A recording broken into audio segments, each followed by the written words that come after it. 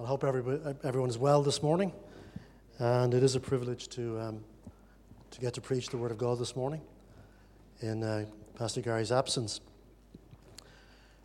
And I wanted this morning, you probably guessed it, I want to finish off the Beattitudes, and I started them quite a while ago, and we're finishing this morning on the topic of persecution, and it's a very deep, heavy subject. There's a lot could be said about it, so I've condensed it this morning, and hopefully I'll convey what I think the Beatitude, the particular Beatitude, the last one, number 8, is getting at. So we just ask for the Lord's blessing this morning. Lord, that you just greatly bless one and all here, and just help me, Lord, this morning to put across your word correctly and accurately, and may it be life unto us all this morning. 2 Timothy 3, verse 16 and 17, and I'll just read that for you. We all know it.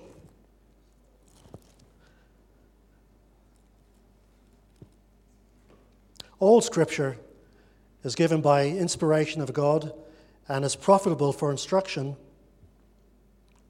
in righteousness, for correction, that the man of God may be perfect, thoroughly furnished unto all good works. And we do acknowledge this morning that the Lord's word is perfect. And I'll look at each of those topics there. I pray it's profitable this morning for us. I pray that it's good for doctrine for us this morning, for reproof if we need it, and for instruction in righteousness. And we thank the Lord. So I wanted just to go back and do for the last time just a reading of that particular chapter in Matthew chapter 5, and the Beatitudes themselves. And reading there it says, "And seeing the multitudes, he went up into a mountain, and when he was set, his disciples came unto him, and he opened his mouth and taught them, saying, Blessed are the poor in spirit, for theirs is the kingdom of heaven. Blessed are they that mourn, for they shall be comforted. Blessed are the meek, for they shall inherit the earth. Blessed are they which do hunger and thirst after righteousness, for they shall be filled. Blessed are the merciful, for they shall obtain mercy. Blessed are the pure in heart, for they shall see God. Blessed are the peacemakers, for they shall be called the children of God. Blessed are they which are persecuted for righteousness' sake, for theirs is the kingdom of heaven." And I guess this last one, it's sort of a double-barreled one. It goes on further to say, "Blessed are ye when men shall revile you and persecute you, and shall say all manner of evil against you falsely for my sake." And again, the reward or the compliment is double-sided as well. "Rejoice and be exceedingly glad, for great is your reward in heaven. For so persecuted they the prophets which were before you." Amen. So the last time I spoke on the topic of the peacemakers, and we learned quite a bit from that, but just on the topic or on the theme of the Beatitudes in general, just a very, very quick recap. We learned that they're paradoxical and they're contradictory when we read them. They don't necessarily make sense. It wouldn't make sense to someone who is not perhaps saved or understood the things of the Spirit. And it's by the Holy Spirit that these particular Beatitudes are at work in us, so we don't strive to get them.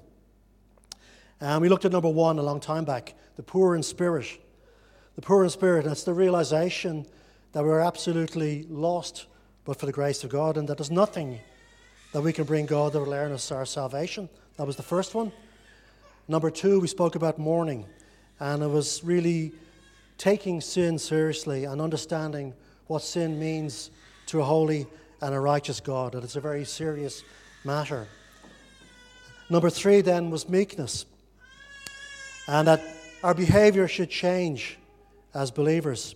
You know, as the Lord tames us, there should be some evidence in our walk, and you hear it said about somebody, they're so different to the way they were before, or a person will give a testimony and they'll relate what they were like before they came to know the Lord and what they're like now. So there should be change, and the Lord is working on us and breaking us if necessary. Number 4 was the hungry.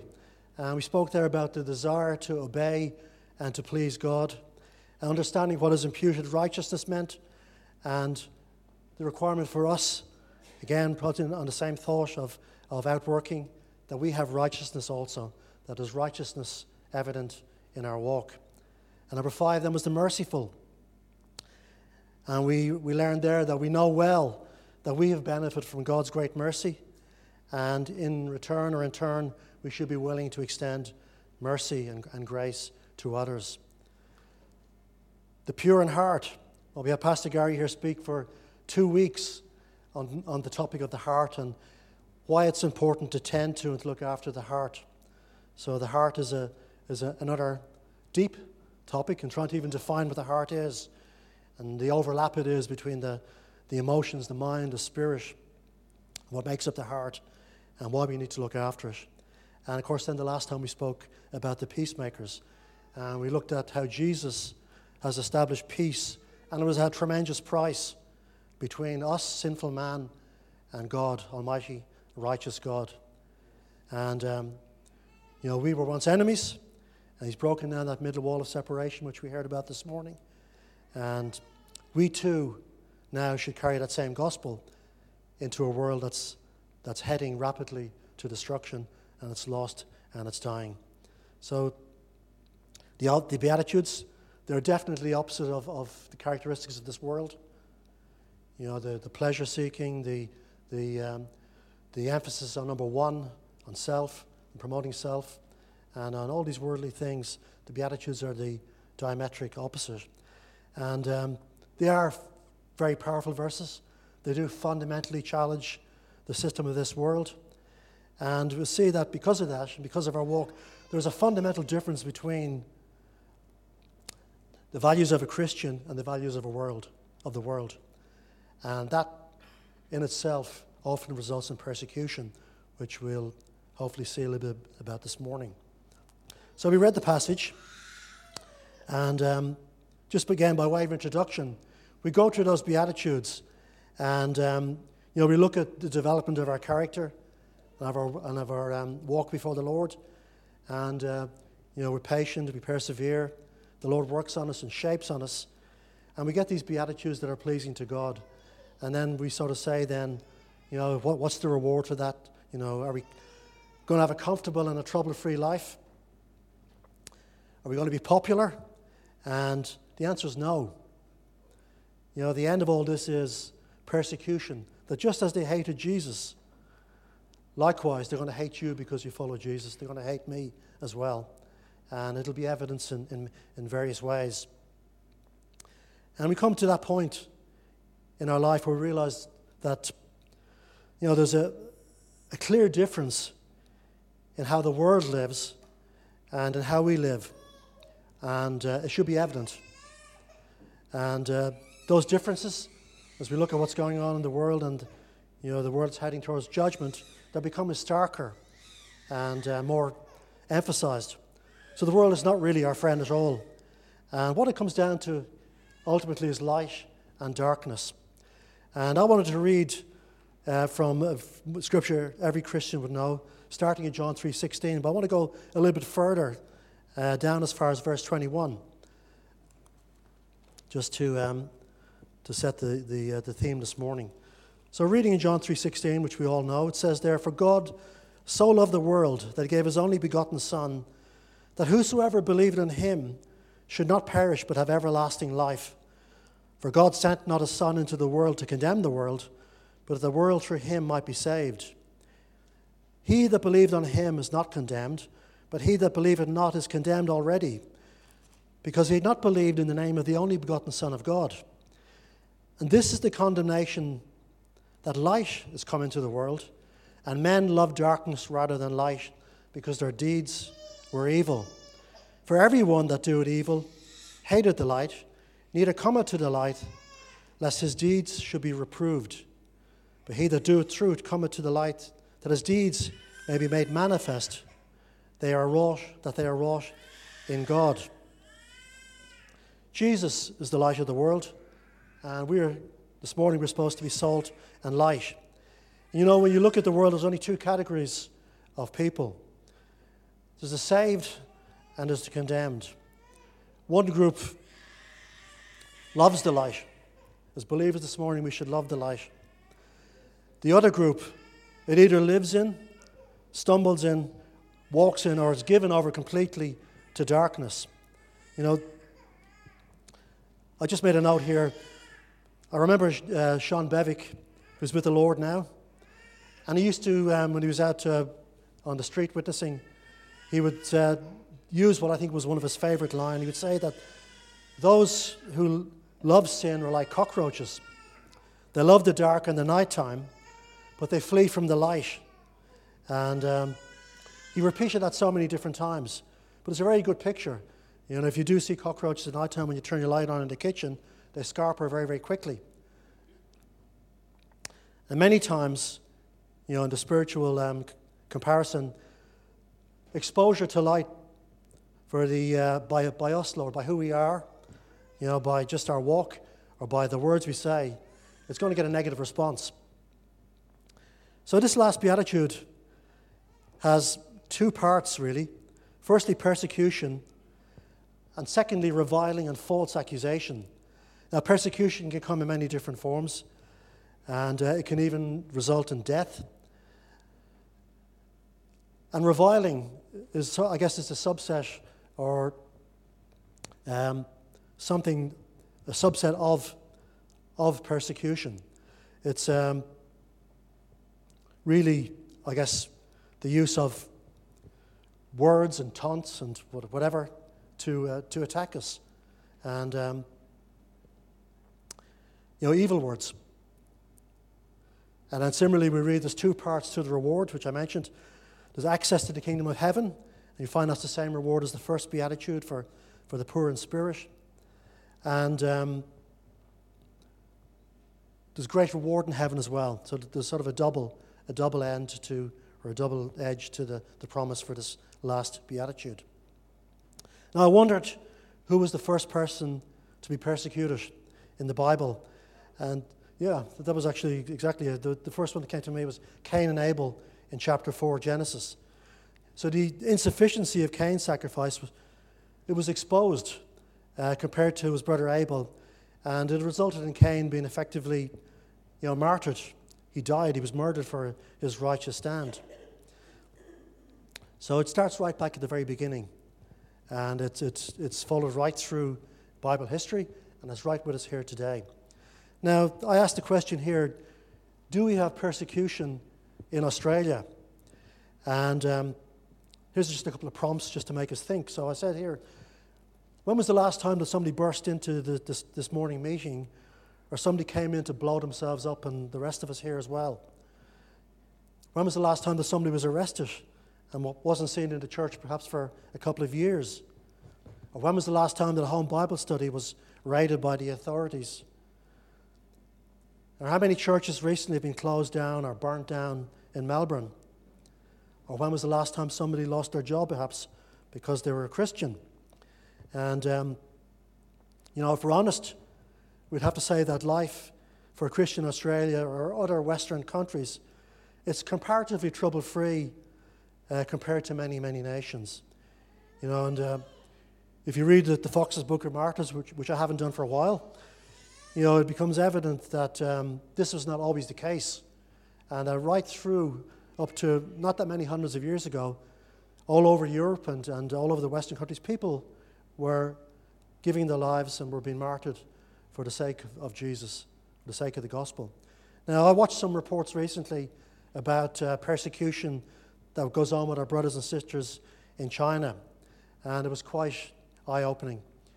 You know, it's not unusual over there for brothers or sisters to have been in jail on multiple occasions. And one particular thing that caught my attention was, and it really moved me, it concerned a sister in the Lord, Chinese sister, and she was arrested, and she had a terrible time. She was chained to the bars of the cell, like that, and she was suspended effectively from the bars by the handcuffs over a very lengthy period.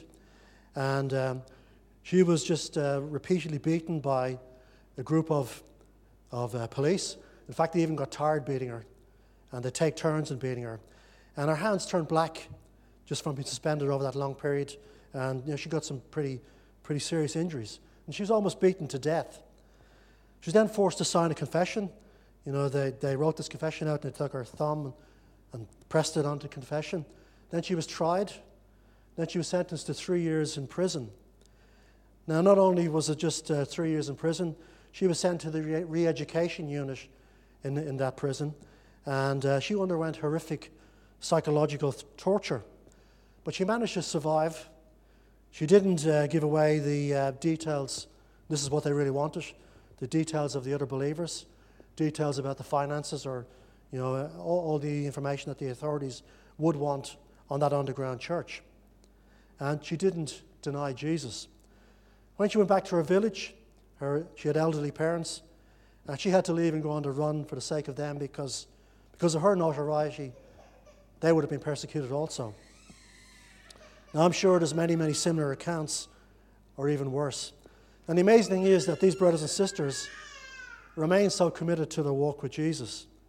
And I'm sure, though, the reality is too that there are others who would have fallen away.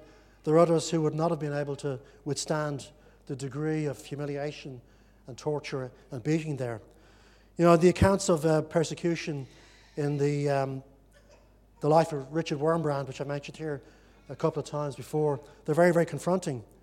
And all the stories didn't end with good endings. In the case of Romania, what went on there. There was many Christians who broke down, and he reported of it, and it's described. He gave a real account. Many broke down, many lost their minds, many renounced their faith, I should say. Many gave away, their brothers betrayed them. Women turned to prostitution, families broke up. That's the horrific side of it, and it's the reality. That happened. And I don't know how I'd react. I don't know how we'd react if we're put in a similar situation. And I don't know if we can really say until that day comes. And that day it may come. God give us the strength to overcome if that ever happens, is all I can pray. When I was a young Christian back in 1996, I was only a Christian for about 3 or 4 years at the time.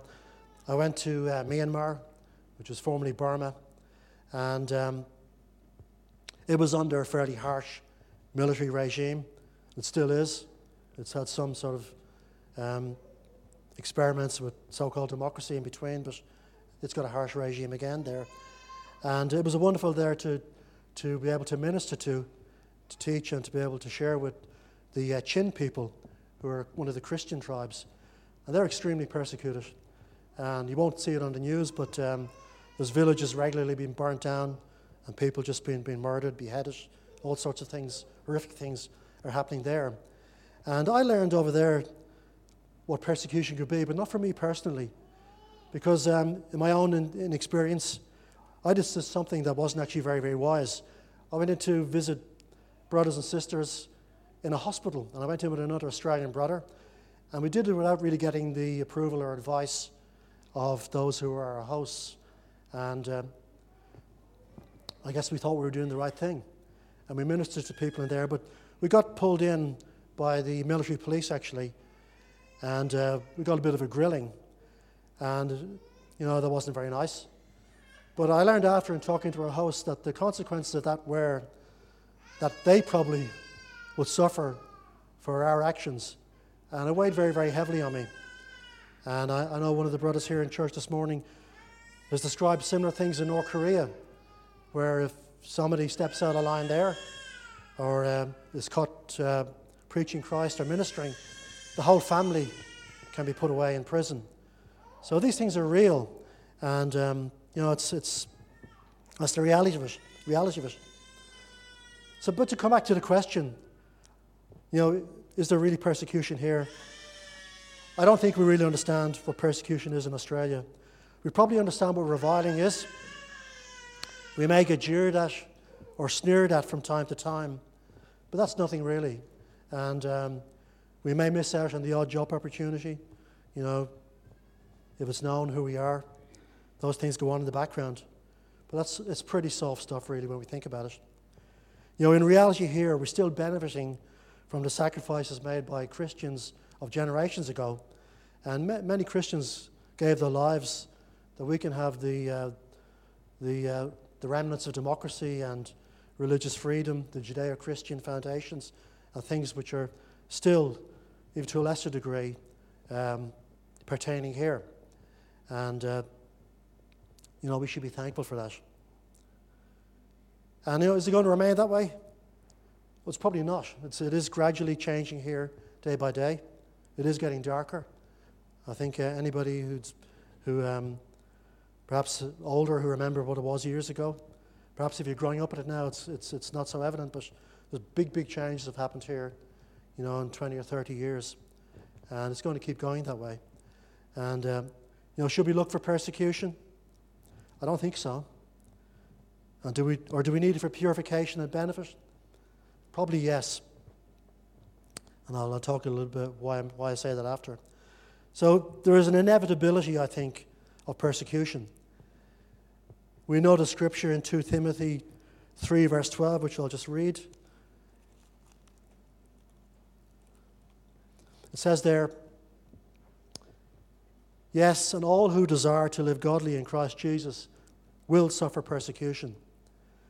So we should not be surprised, because our theme scripture tells us that those who've gone before us, long before us, the prophets, many other saints, they were persecuted also.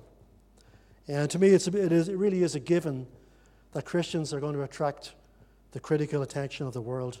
And it's just similar to the same sort of attention that the land of Israel, the nation of Israel, gets. It's a spiritual thing that's going on. Satan hates the church, and Satan hates Israel. And they're both going to be persecuted and attacked. And they both suffered greatly through the ages, if you look at history. Jesus tells us very, very clearly that we're going to be persecuted. If we read John 15, 20 to 21, the words of Jesus.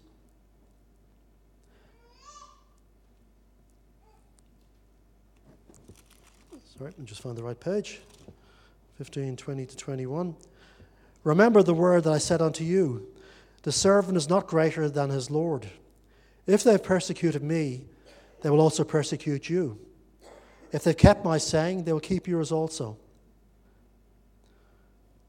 But all these things will they do unto you for my name's sake."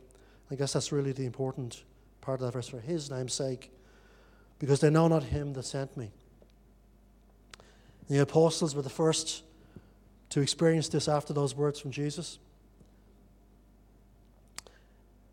Reasons for persecution. There's lots of non-Christian people who experience persecution. You'll be familiar with the news over the last few years, the Rohingya people, also in the nation of Myanmar, which I've mentioned, the Uyghurs in China, or the Falun Gong in China. Even Hitler, he didn't only persecute the Jews, he persecuted the Romani peoples and others also. And these things happen because of the fallen nature of mankind. And there's not necessarily any spiritual benefit for those people in that type of persecution. The fruit in that case, it may be generational or racial hatred, or maybe the desire for revenge. And similarly for the believer, there's no benefit if we as believers, if we're persecuted for the wrong reasons.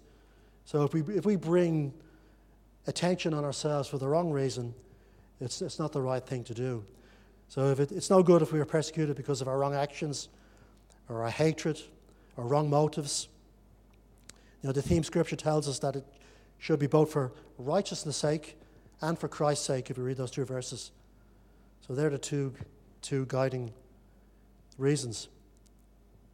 1 Peter 4 verse 15 tells us, "But let none of you suffer as a murderer, or as a thief, or as an evildoer, or as a busybody in other men's matters." So wise advice there. So So we shouldn't draw unnecessary attention to ourselves and do the wrong thing. Just by speaking the words of Jesus and just by who we are and our righteous deeds will bring attention enough. Why are Christians persecuted? If we look at the scriptures, we'll find out that there are those who through ignorance, or even now, or because they lack understanding, persecute. The Apostle Peter, speaking in Acts 3:17, says, concerning Jesus, and now, brethren, I wot that through ignorance you did it, as did also your rulers. And we even think of, just in terms of the table of the Lord this morning, what did Jesus say in Luke on the cross? He said, Father, forgive them, for they know not what they do. So there's an aspect of ignorance. Even if we look at the Apostle Paul, the great Apostle Paul, he believed he was doing right in his former life. 1 Timothy 1 verse 13, he says, concerning himself, who was before a blasphemer and a persecutor and injurious, but I obtained mercy because I did it ignorantly in unbelief.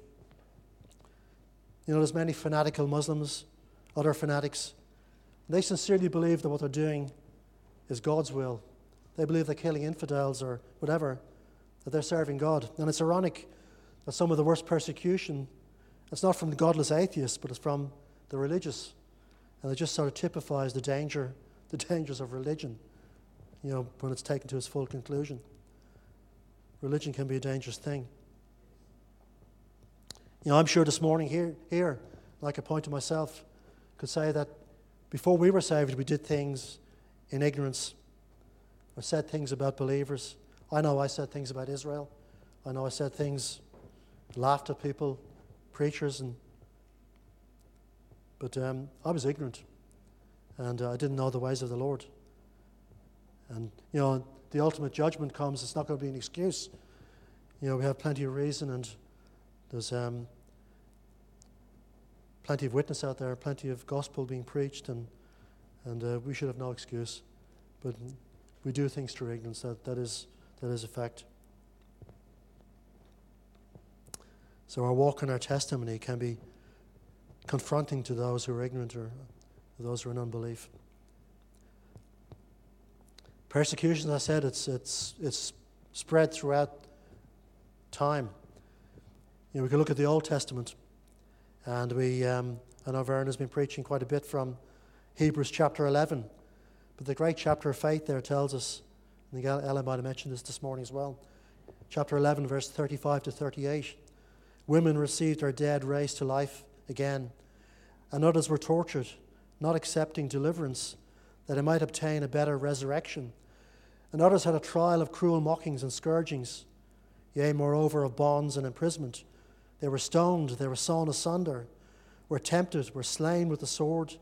They wandered about in sheepskins and goatskins, being destitute, afflicted, tormented, of whom the world was not worthy.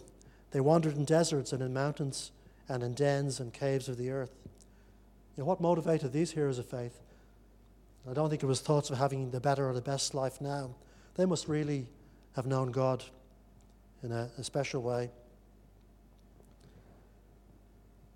Of course, in the New Testament, there's persecution. We can read in chapter 7 of Acts the account of Stephen and his martyrdom, verses 54 to 60.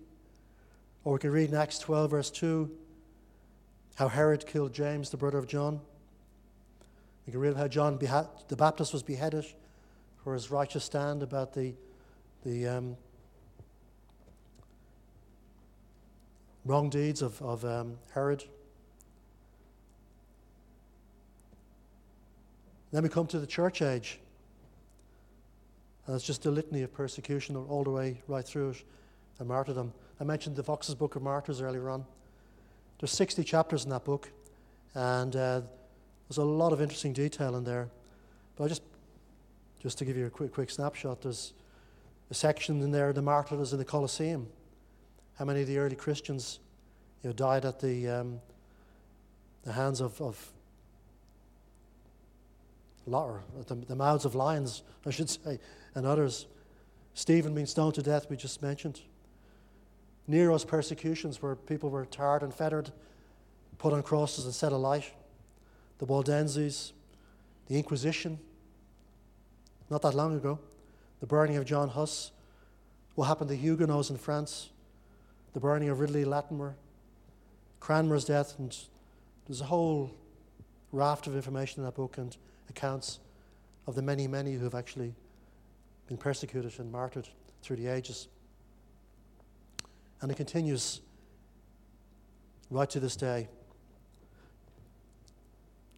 Is there a value in persecution? You know, people can be tough. People can endure pain and the trials of life, the trials that are dealt out to them. In a sense, it shows, I guess, that we're alive, that we can do that. But how do people handle those trials and that pain? Many would learn, grow, and benefit, but others will become resentful and embittered. Pain and trial for Christ's sake is different. That type of trial should show us that we're alive spiritually.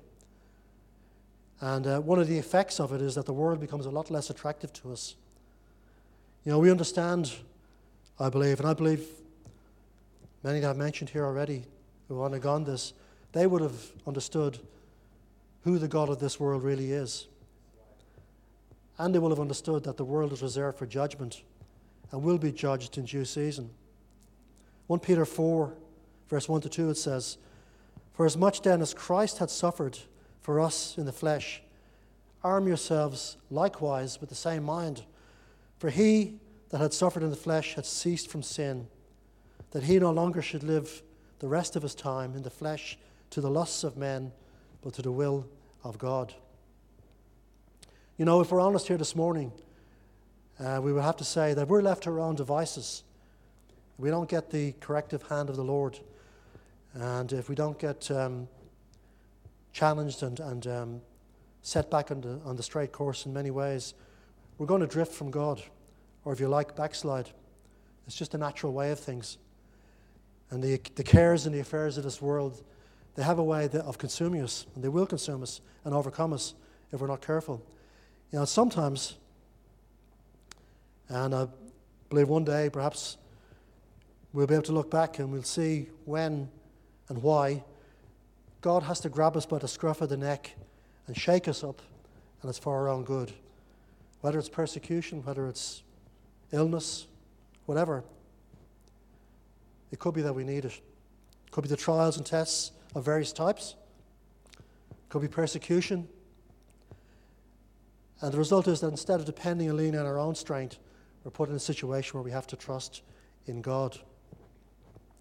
And Paul knew that the Lord was with him. And we know when we read through the accounts of Paul, he went through many, many trials. We read in 2 Timothy 4, verse 16 and 17, "At my first answer no man stood with me. I pray God that it may not be laid to their charge. Notwithstanding, the Lord stood with me, that by me the preaching might be fully known, and that all the Gentiles might hear. And I was delivered out of the mouth of the lion." We all know the saying that Tertullian is supposed to have, or accredited with penning to paper, that the blood of the martyrs is the seed of the church. If you read Acts chapter 8, 1 to 4, there's an account of the great persecution that took place against the church in Jerusalem. And you'll also read that Paul was actually involved in that persecution. And the result was that the believers were scattered far and wide. But another result was also that the gospel was spread far and wide too. So yes, there's definitely value in persecution. And we may not like persecution, but good can and does come out of it. I'll put another question here. What if we're not persecuted? So if we're not being persecuted, does it mean that we are lacking in our walk as Christians? It could do. We're definitely not supposed to hide our light under a bushel, the Scripture says. And In the 2,000 years since Jesus walked on this earth, we, in this part of the world, now, in the last couple of 100 years, it's really a blip we're in. It's just a short respite from the things I mentioned, like in the book of Fox's Martyrs, what's been actually really going on. We're just in a temporary blip of, where we have the blessings of, or at least the remnant of, rule of law, religious freedom, democracy, and perhaps we've grown used to it, and perhaps we take it for granted. But it wasn't always that way. But we should be thankful for it. And, we can benefit from it while it still is here with us. 1 Timothy 2, verse 1 and 2, it says, I exhort therefore that first of all, supplication, prayers, intercessions, and giving of thanks be made for all men, for kings and for all that are in authority, that we may lead a quiet and peaceable life in all godliness and honesty. It's a nice thing to lead a peaceful life, but it's not guaranteed. While we're not being persecuted, we can be prepared. It's a good thing to prepare, and there's a number of ways we can do that.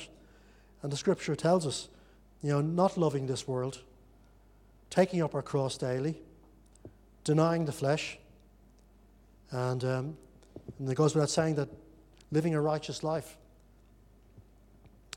So we should be doing those things. And we, of course, should have a heart for the persecuted church. While we're here, while we can, we should certainly help the persecuted church in whatever way we can. I know one brother here mentioned about writing to those who are in prison. And whatever the Lord puts on our heart, we should do, whether it's giving, praying for, sending parcels, whatever. I'm sure there's a lot we can do, but that we can do while we're not being persecuted. And we can train ourselves to be sacrificial. We can stop pampering ourselves so much. I'm speaking to myself here as well, by the way. And we can make sacrifices and do things for those who really need our help. And, it's a good thing not to always take the easy way out when trials come. We live in a life now where it's very easy if something happens in a church or somebody upsets you to disappear and go somewhere else. It's easy to not face issues. I've been guilty of that. It's easy to do the easy thing. But in the end, is it good for you? Does it build up character? Does it make you stronger? Probably not. So it's a good thing to stick it out. It's a good thing to learn perseverance while we can, to develop character while we can. There's I mentioned before here, and it came from a Paris Reed had famous sermon, 10 shekels in a shirt, and it talked about utilitarian Christianity, or in other words, what can the church do for me rather than how can I serve the body? And it really is a question for all of us. Are we in the church because it's got good Sunday school or good programs, or are we here for the fellowship of the saints, for the preaching of the word, for the breaking of bread, for the things that are really important? I would say that if we're soft on these matters and don't develop a bit of character now, what is it going to be really like when persecution does come? It's going to be a lot harder. So we can develop perseverance, patience, selflessness, love, and character, and that will more than prepare us. And with all the Beatitudes, it finishes with a promise. So what is a promise? Just as I said with the first Beatitude, the reward is the kingdom of heaven. Not only are we able to rejoice and be exceedingly glad because our reward is great, also we're going to be in the company of the prophets and great men who have gone before. I wonder, when I wrote this, how many have suffered alone in a prison cell or were going to their deaths were comforted by those words, that where they were going and who they were going to be with. Last night, there's a few of us here. We were at the Voice of the Martyrs, their dinner, and there was a couple of very, very moving presentations, I have to say. There was one brother from, a Brazilian brother, and his church is based in Jordan. And he spoke about ministering to the churches in Mosul in Iraq. And of course, looking back, it's not that long ago, you will know that all of that area was overrun by ISIS. And there was horrific things happened to Christians there. And, he showed some slides about how the letter N, or N for Nazarene, would be put on buildings, and, that marked places of unbelievers. Sorry, I beg your pardon, places of believers. And when believers then were marked out like that, they had a choice. You submit to Islam and pay the jizya tax, or flee, or hang around and perhaps be killed. And he gave a testimony about a busload of believers. And I do remember it did make the news. And he was 35 on the bus, and they were ambushed by ISIS, and 28 were killed. And he mentioned in the account about how one child survived because his father fell on him. His father was a heavy man, and it broke the child's ribs, but it saved the child. The father saved the child in death. And another woman at the back of the bus watched as her family were effectively killed, was shot herself, but survived and had a vision of Jesus on the bus coming up and basically saying all will be well. Very, very moving.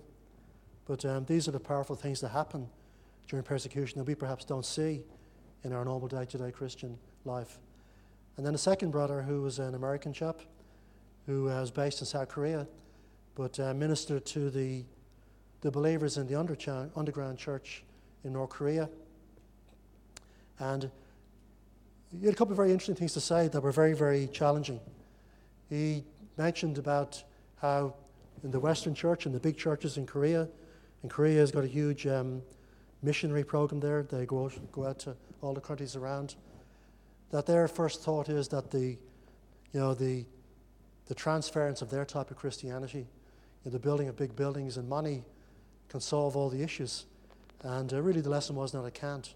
That really we needed the help of those that are actually in the underground church. It's us that needed to be ministered to, because they had nothing, no material blessings, but they had Jesus, and Jesus was everything. And that was really the lesson that came out of it. And that, nothing more could be done to them, but they retained Jesus. And, it was a real inspiring thing to see that, if you'd asked me last night how strong would be the church in North Korea, I'd say, well, it'd be probably very, very difficult, maybe not many there. But actually the opposite is true. It's thriving underground, and it's growing faster than the churches are here, but all in secret. He spoke about how they could minister to North Koreans who went out into Siberia to work and bring in foreign currency back into North Korea. There was a mission field there. He spoke. There was some amazing testimonies. He spoke about how the Ukraine in the 1950s and 60s was major revival going on there, and how schoolgirls, girls who had just left school, went out to Siberia, went to the Far East to spread the gospel. And then the counter side of the story was that when the Iron Curtain came down, and when the Western churches had open access, how it actually undone much of the good work of the underground church, and really. And now the opposite of turn is happening. Now that Ukraine is in war again, and the church has been persecuted again, it's growing. So the great lesson was that persecution leads to growth. That material things don't guarantee the growth of the church, and it really comes down to depending on Jesus. And it touched me very much to hear what they had to say. And really I took away too, the final words were that we fear about things like what happened during COVID. We fear about what's going to happen to us if our jobs are taken off us, or if our bank accounts are shut down, and all those things. And we've no need to fear, because if we look at people who have nothing, they have everything. We still have Jesus, and Jesus is the most important thing. So the church was never going to be overcome. The gates of hell are not going to prevail against the church. And I guess I've got to hit myself now and again and remind myself of that now what God has set in motion is not going to be undone by man. And he mentioned one other thing, and that those here will remember. He described that there's only two types of people. There's the willing servants of God and the unwilling servants. So even those who are, and he mentioned Putin and the Chinese president and others, even those who are on the outside or on the face of it are anti-Christian and anti-church. They're actually the servants of God, because in the overall scheme of things, they still get used for God's purpose. So some of the things they do still lead to the church growing. So that was an encouraging thing, I thought. So just to conclude, some thoughts. I hope what I said this morning is an encouragement to all of us. It's an encouragement to me. That we're only passing through this world, and it really is a blip in terms of eternity. So, what we suffer here is going to pale in comparison to what lays ahead. I just thought I'd finish with many here would know this. You'll find this in Fox's Book of Martyrs, and it's the way the 12 disciples died. Starting with John. We know that John was boiled in oil, but they didn't kill him. But John died of extreme old age. Judas Iscariot hung himself. And then we come to Peter. Peter was crucified head downward during the persecution of Nero, that we mentioned earlier on. Andrew died on a cross at Patrai in Achaia, a Grecian colony. James, the younger brother of the Saviour, was thrown from a pinnacle of the temple and then beaten to death with a club. Bartholomew was flayed alive in Albanopolis, Armenia. James, the elder son of Zebedee, was beheaded at Jerusalem. The next one got a special mention last night by the first speaker. He spoke quite a bit about Thomas, who we always associated with being the doubter. Thomas the doubter was run through the body with a lance at Coromandel in the East Indies. He must have been a real missionary to go that far, finally to give his life for the Lord. Philip was hanged against a pillar at Hierapolis in Abyssinia. Thaddeus was shot to death with arrows. And Simon died on a cross in Persia, which is now Iran. I'll just finish in one scripture, Romans 8, verse 17 to 18. And if children, then heirs of God, and joint heirs with Christ, if so be that we suffer with him, that we may be also glorified together. For I reckon that the sufferings of this present time are not worthy to be compared with the glory which shall be revealed in us. Amen.